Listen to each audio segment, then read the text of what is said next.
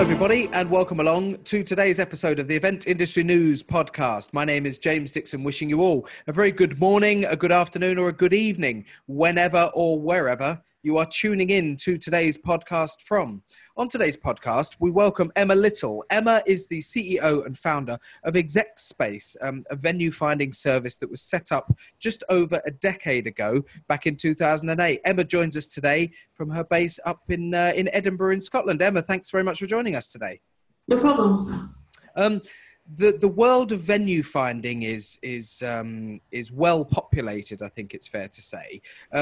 You launched ExecSpace back in 2008. You'd had this idea. What was interesting, and one of the reasons that we wanted to get you onto the podcast to have a chat about your own career and how ExecSpace has developed, is that you yourself didn't have an event-specific background prior to launching this particular venue finding service. Tell us a little bit about your career previous to ExecSpace being founded.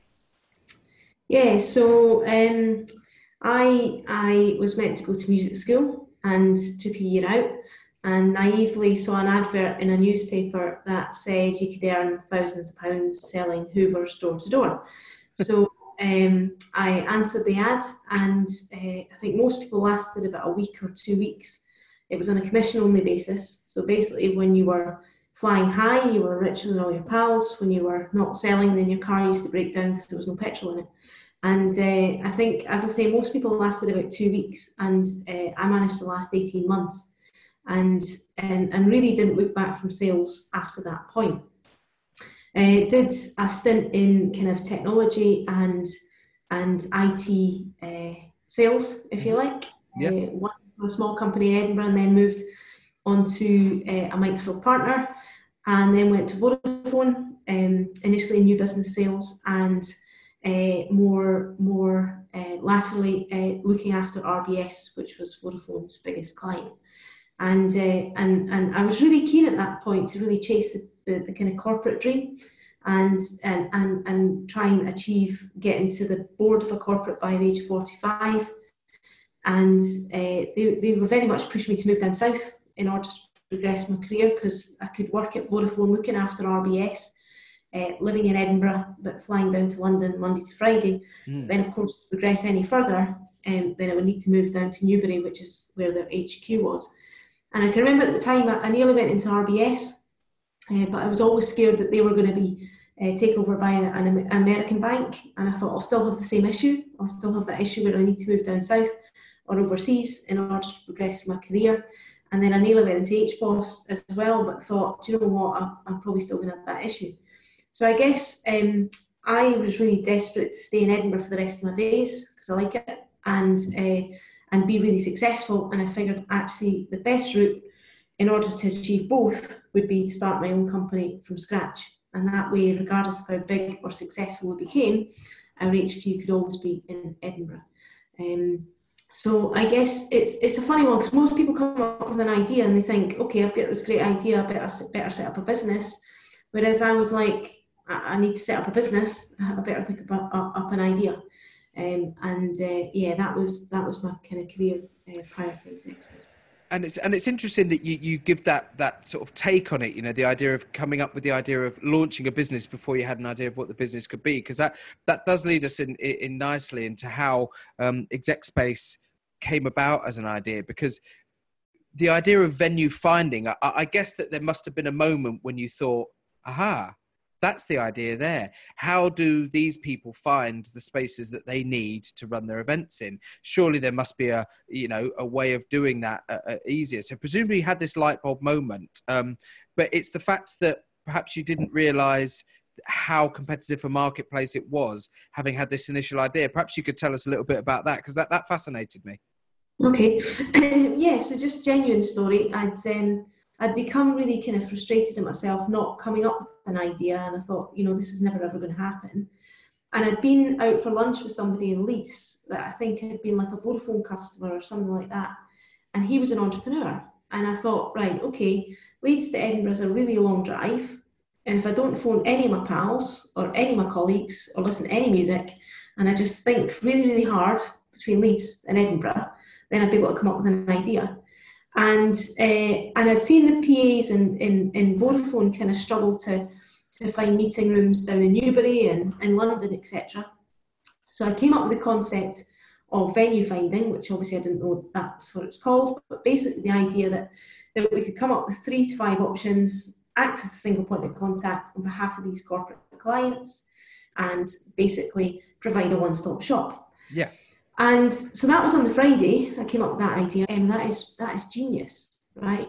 And then I researched it the next day, which is a Saturday, and I thought, crap, it's absolutely saturated. There's loads of companies that are doing exactly that. But given it had taken me, months to come up with an idea in the first place, I thought, screw it, I'll stick with this. I'll just make sure we do it different and better than the competition. And that's what you're supposed to do in business, isn't it? You either come up with a completely new idea from scratch, I guess, like Apple did with the iPhone, etc. Yeah. Or you start a business in an established market, but you go, do you know what? I'm going to make sure we do it different and better than anybody else that currently exists. Sure. So I guess it allowed me to have a fresh pair of eyes, and rather than build a business based on what's always been done, which would be the baggage that I would have had if I'd maybe come from the industry, I was able to build a business based on what clients needed and wanted. And I also realised that actually, when I was researching it, I also realised that the venue agent relationship could be better. Right. So I went and knocked a couple of Hilton and Marriott doors and said, look, I'm a mobile phone salesperson, effectively, and I'm going to start up an agency from scratch. From your perspective as a venue, what can we do different and better? Right. And we did exactly the same from a client perspective, in that it was a case of, okay, clients, what do you like about your current agent? And let's replicate that. What does your head in? What don't you like? And let's completely reinvent that part of the service. That's interesting, because you actually preempted the very thing I was going to suggest and ask you, which is the fact that you came to it with a completely, not just a blank canvas, but a completely blank mindset as to how this is done traditionally. I've come across and spoken to a number of other venue finding companies over the last few years. And when you ask, all of them to a man have got some sort of background in the industry. They've either worked in a venue or they have been an event organizer trying to find a venue. So there is often a preconceived idea about how it should be done and what the process should be. By the sounds of things, coming into it with this completely fresh mindset really is actually something that you built and used to your advantage. Yeah, basically. I guess, I can remember probably after about 10 days of just cold calling, I got my first inbound inquiry. It came from Agreco, and it was a finance conference, and I thought, nice one. And then the client starts talking about day delegate rates and DDRs. I'm thinking, what's she talking about? Yeah. So I phoned up a few hotels, and I guess that was where I made some of the best friendships that I now have in the industry. I basically said, look, I'm a brand new agent. I haven't done this before. I've got no background, but I've got this finance conference from Agreco here. You need to help me out. So I think it's about being, I guess, humble and honest enough to admit what you do know and admit what you don't. And I know from my background of being in account management since like 19, 20 years old, I definitely had a passion for customers. And I definitely knew I understood how to get right under the skin of what a client wants and then make a bunch of people do it. And that's effectively what we do, isn't it? It's taking the needs of the client and then making sure a venue delivers on that. So I guess I was quite comforted by the fact that it isn't rocket science. Yeah. Good customer service is good customer service, irrespective of what industry you're serving. You could be going into a restaurant, you'd be going into a bar, you could be going into a clothes shop, a shoe shop, whatever it may be. Customer service is customer service, and interpersonal skills, the ability to speak to people honestly and make them comfortable with your own communication is critical, isn't it? Yeah, exactly. Yeah.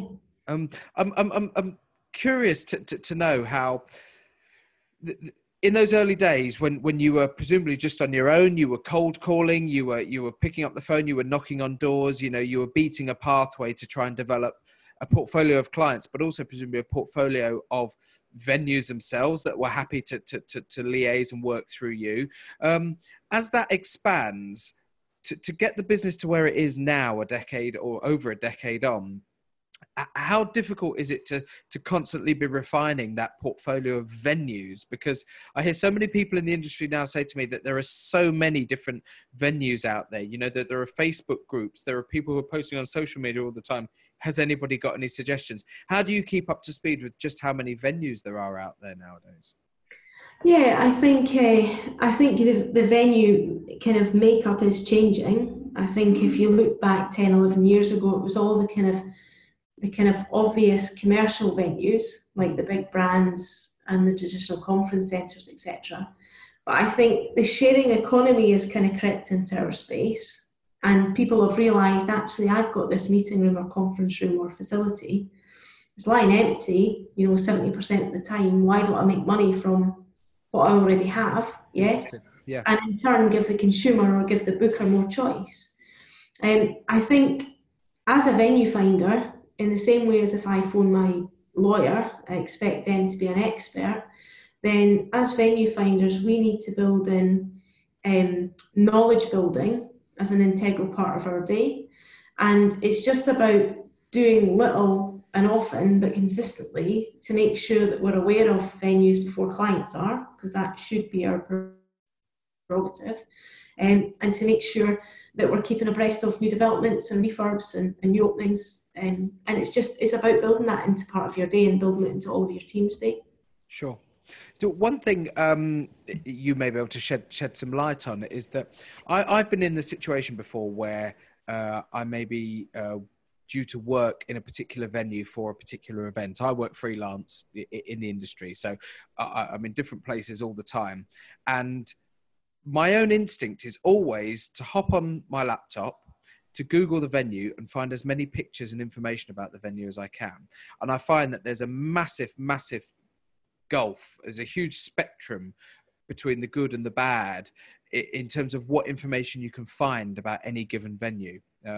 Whether that be a technical layout of a particular room, the dimensions, the access, what's it like to get vehicles close by and on and off site. Presumably that all of those sort of things are things that you need to have available to you in order to provide the best possible service to your client. How do you go about sourcing all of that, and how do you work with the actual venues to ensure that you've got the correct information that you need to deliver the service to your clients? Yeah, so I think a lot of those processes were done manually in the very early days. We implemented Gratis, which is Venue Directories tool, probably about 2014, 2015. And obviously what that allows us to do as an agent is see all the venues in a kind of similar format. Mm-hmm. And it's pushing back the emphasis of content updating onto the venue. Right. But I think where the agency, I guess, model could fail is where we're using that rather than our common sense. Mm-hmm. I kind of see Gratis, I guess, as a vehicle for getting out the information or the requests, if you like, to the venues. Yeah. But ultimately, that knowledge should sit with the venue consultants. Mm-hmm. It shouldn't replace the knowledge of the venue consultants, if you see what I mean. I do, yeah. So, yeah, I think it should be used as a vehicle to communicate with the venues rather than going, okay, I can't be bothered thinking about this. I'm going to use a piece of technology to do the thinking for me. Mm-hmm. Yeah, I suppose it's one of those that the bigger your business gets, you presumably have to have some automated processes in place in order to put in certain criteria that will be stipulated by your client to you. So you have to find a way of quickly refining and eliminating venues that are not suitable and identifying ones that, broadly speaking, are. But then you still need to have that human level of interaction and that particular sort of local knowledge, I suppose, that comes from being able to pick up the phone to somebody directly and understanding exactly what they can and can't do. I suppose what I'm saying is sometimes a computer can only tell you so much. Exactly. And I think it's about listening to your clients as well. So your client might tell you in 2015 that they really don't like this particular brand or whatever. And it's like, where do you capture that? Because inevitably the venue consultant probably that's going to be working on that client in 2015 might be a different one to the one that they're working with in 2019. Mm-hmm. So it's about how do you capture that intelligence so that your client's not having to tell you something more than once, and they get a real comfort that you truly understand the needs of them and their business. Shifting things a little bit and referencing back to your clients' requirements back in 2008 to how they are now in early 2019. What are some of the most significant changes that you've seen in terms of the demands made by your clients as to the type of venue they want? Have those demands become more specific? Have they, broadly speaking, stayed the same? How have you seen it shift? I think 2008 was an incredibly tough time to start a business, because I think when I started, it was about 3 months before Lehman Brothers collapsed. Right. So it was like the start of, the horrible recession as it was. So I guess when I was chatting to venues over the years, I think what we missed out on by starting the business in 2008 was the quite extravagant celebrations that came through the heyday, right? Because everybody was, rolling it in 2004, 5, 6, 7. We were all making loads of cash by sitting in flats, and just the equity rising. Everybody was driving new cars. So I think we missed out on an awful lot of the kind of staff celebrations by starting in 2008 that had come before. And I think, so it was much more centred around kind of business critical stuff. Mm-hmm. So events that were going to deliver an ROI, whether that be from new clients or new prospects, or sometimes events that were going to deliver bad news like redundancies or, something along these lines.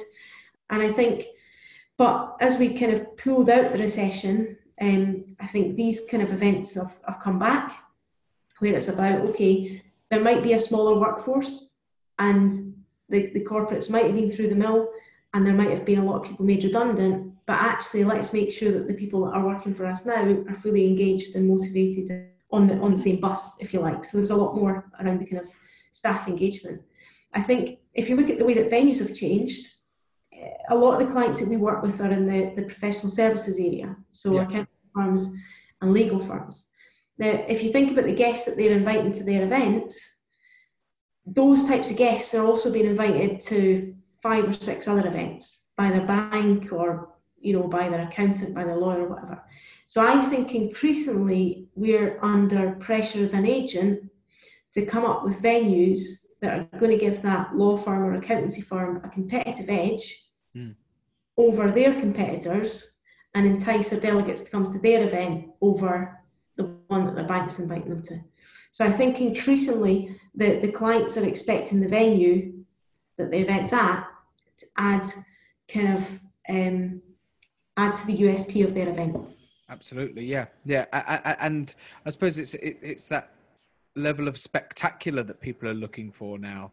It strikes me quite obviously that people are no longer just satisfied with the boring meeting room or the run-of-the-mill, seen it once, seen it 1,000 times, hotel function suite with some chairs laid out and a projector at one end. It strikes me that certainly one of the biggest trends is this desire to work and deliver events within spaces that are maybe a little bit different, especially if it is a business conference. People are used to working in quite bland environments, office environments. So when you take them out of that space and you want to inspire them with a business meeting or with a company conference or convention, whatever it may be, you want that little bit of inspiration, don't you? Yeah, definitely. Yeah.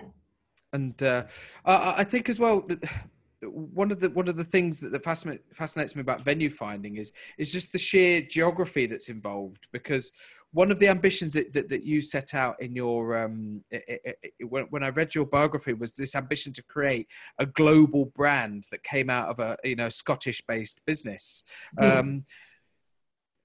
How do you even begin to sort of develop a venue finding service with no background in the industry that then is actually working at finding venues, not just in your own region and not just in the UK, but beyond that? How do you develop such a geographical spread? Yeah, I think it's a tricky one, because clearly we started off in Scotland, and before we knew it, because we were doing business with really nice corporates pretty much from day one, just by being bold and asking for the business, inevitably those corporates then started to introduce us to their colleagues down in London. Mm-hmm. Yeah. And those colleagues down in London might have kind of supposed to be using one of the larger agents, but they felt like the service or the negotiating power or whatever it was wasn't there. So from a booker perspective, they were able to convince procurement that actually I've got a reason here to justify using ExecSpace over the kind of global venue finder or whatever that had been put in place. So I guess the clients kind of, in a nice way, forced our hand. Okay, so we'd gone from being this Edinburgh company or Scottish company where we had the local knowledge, we understood the geographies, we understood the venues, to being asked to service London because the clients down there weren't happy with the incumbent that they were supposed to be using. Mm. So then we kind of became expert, if you like, in lots of the kind of key national cities like London and Birmingham and Manchester and Leeds, etc. And then we kind of always avoided the global or the international piece for years, because I thought, how on earth are we going to be able to service this? You know, we've not got an office in Europe or whatever it is, and we don't have anybody necessarily that's multilingual. But again, it was the clients forcing our hands, because they were saying, okay, we acknowledge and appreciate your honesty that you haven't seen all those venues globally, clearly. But for us, this is the client speaking, for us to have to deal with these venues overseas is incredibly painful. Can you do it on our behalf? So I think it's being honest about actually where we add value. So like when the clients are using us globally or internationally, it's not necessarily because we've got the expert knowledge, it's that they find the whole process of speaking to these venues and trying to deal with these venues overseas incredibly painful. Right. But they've got the confidence that if they asked ExecSpace for something once, then it doesn't matter that it's incredibly painful for us to try and get the answers. The client doesn't see any of that. They just see that the one time that they ask us, they see when we promise them a response and we subsequently deliver. Yeah. So it's about understanding where we add value, because where we add value for different clients is not necessarily always the same. Sure. And that value might not necessarily be that instantly you've got a huge portfolio of venues that may fit the bill. It sometimes that value comes from you being prepared to shoulder the burden that they're not prepared to invest the time in taking on themselves. Yeah, exactly. Yeah.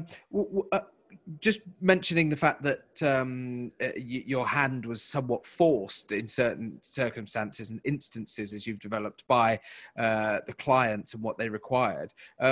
You say your hand was forced, but inevitably, are there times where you look back and you think, actually, there was a clear decision that I made there. I could have said yes, I could have said no, and I chose to say yes. Are there quite sort of clear defining moments in the progress of the company where you can reference and think, actually, that was the decision that I made and that's what led us to there? Yeah, I think so. I think in the past, we've had conversations in the past, in the quite early days, about actually, do we move into the travel space? Say that again. To move into the travel space, right? As well, and then and we thought about the margins, and we thought about actually would that add value, and the clear decision back then was no, which is still the case just now. And I think at points as well, we've been, I guess, tempted to move into the full service event management, but it's not our area of expertise.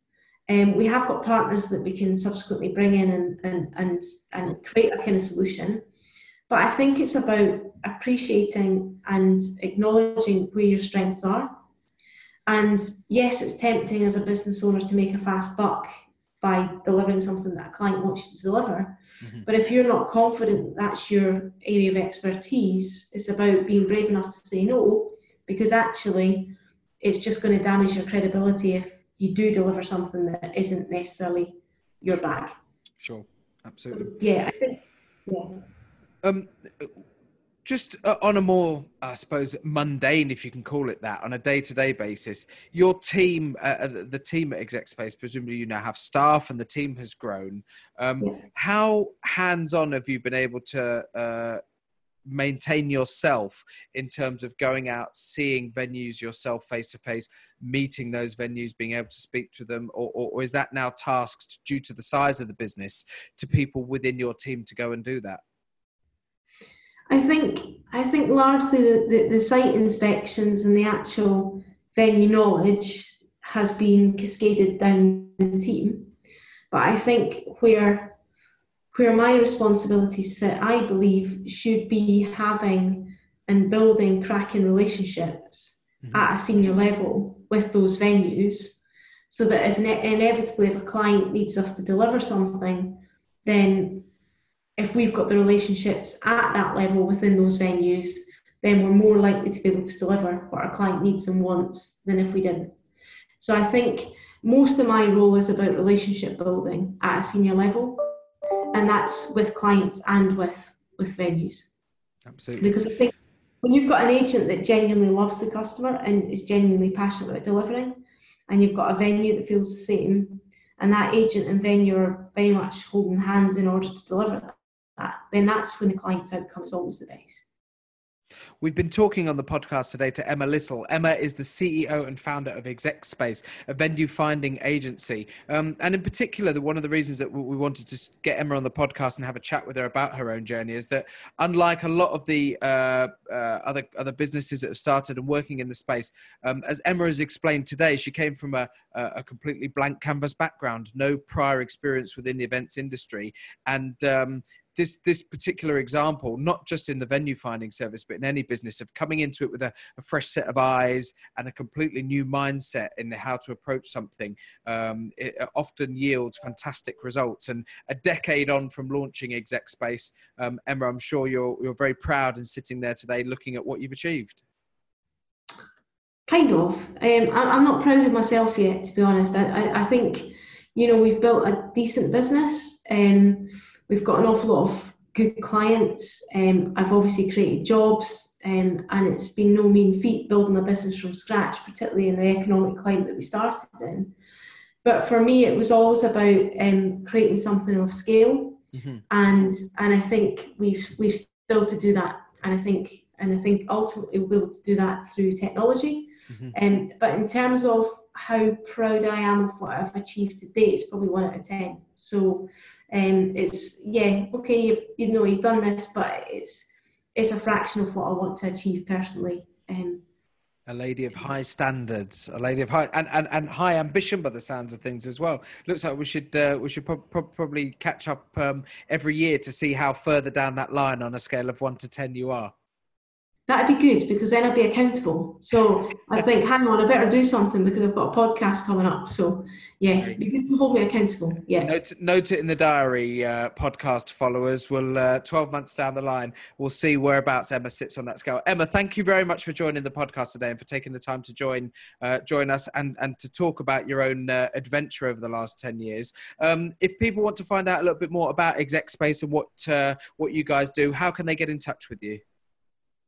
Yeah, so our website, execspace.co.uk, and my email address, emma.little@execspace.co.uk. Perfect. Thank you very much for joining us. If you are listening to the audio only version of today's podcast, don't forget you can hop over to eventindustrynews.com and watch the video version of the podcast, and equally and vice versa. If you're watching the video at the moment via eventindustrynews.com, hello to you first of all, and you can look at all of the previous episodes of the podcast via your favorite podcast platform. Download them to your phone, listen to them on your journey to and from work or whenever you choose to do so. But for now, on today's episode, it's time to wrap up. Our thanks once again to Emma Little from ExecSpace for taking the time to join us on today's podcast, and we will see you on the next episode. Thanks very much and goodbye.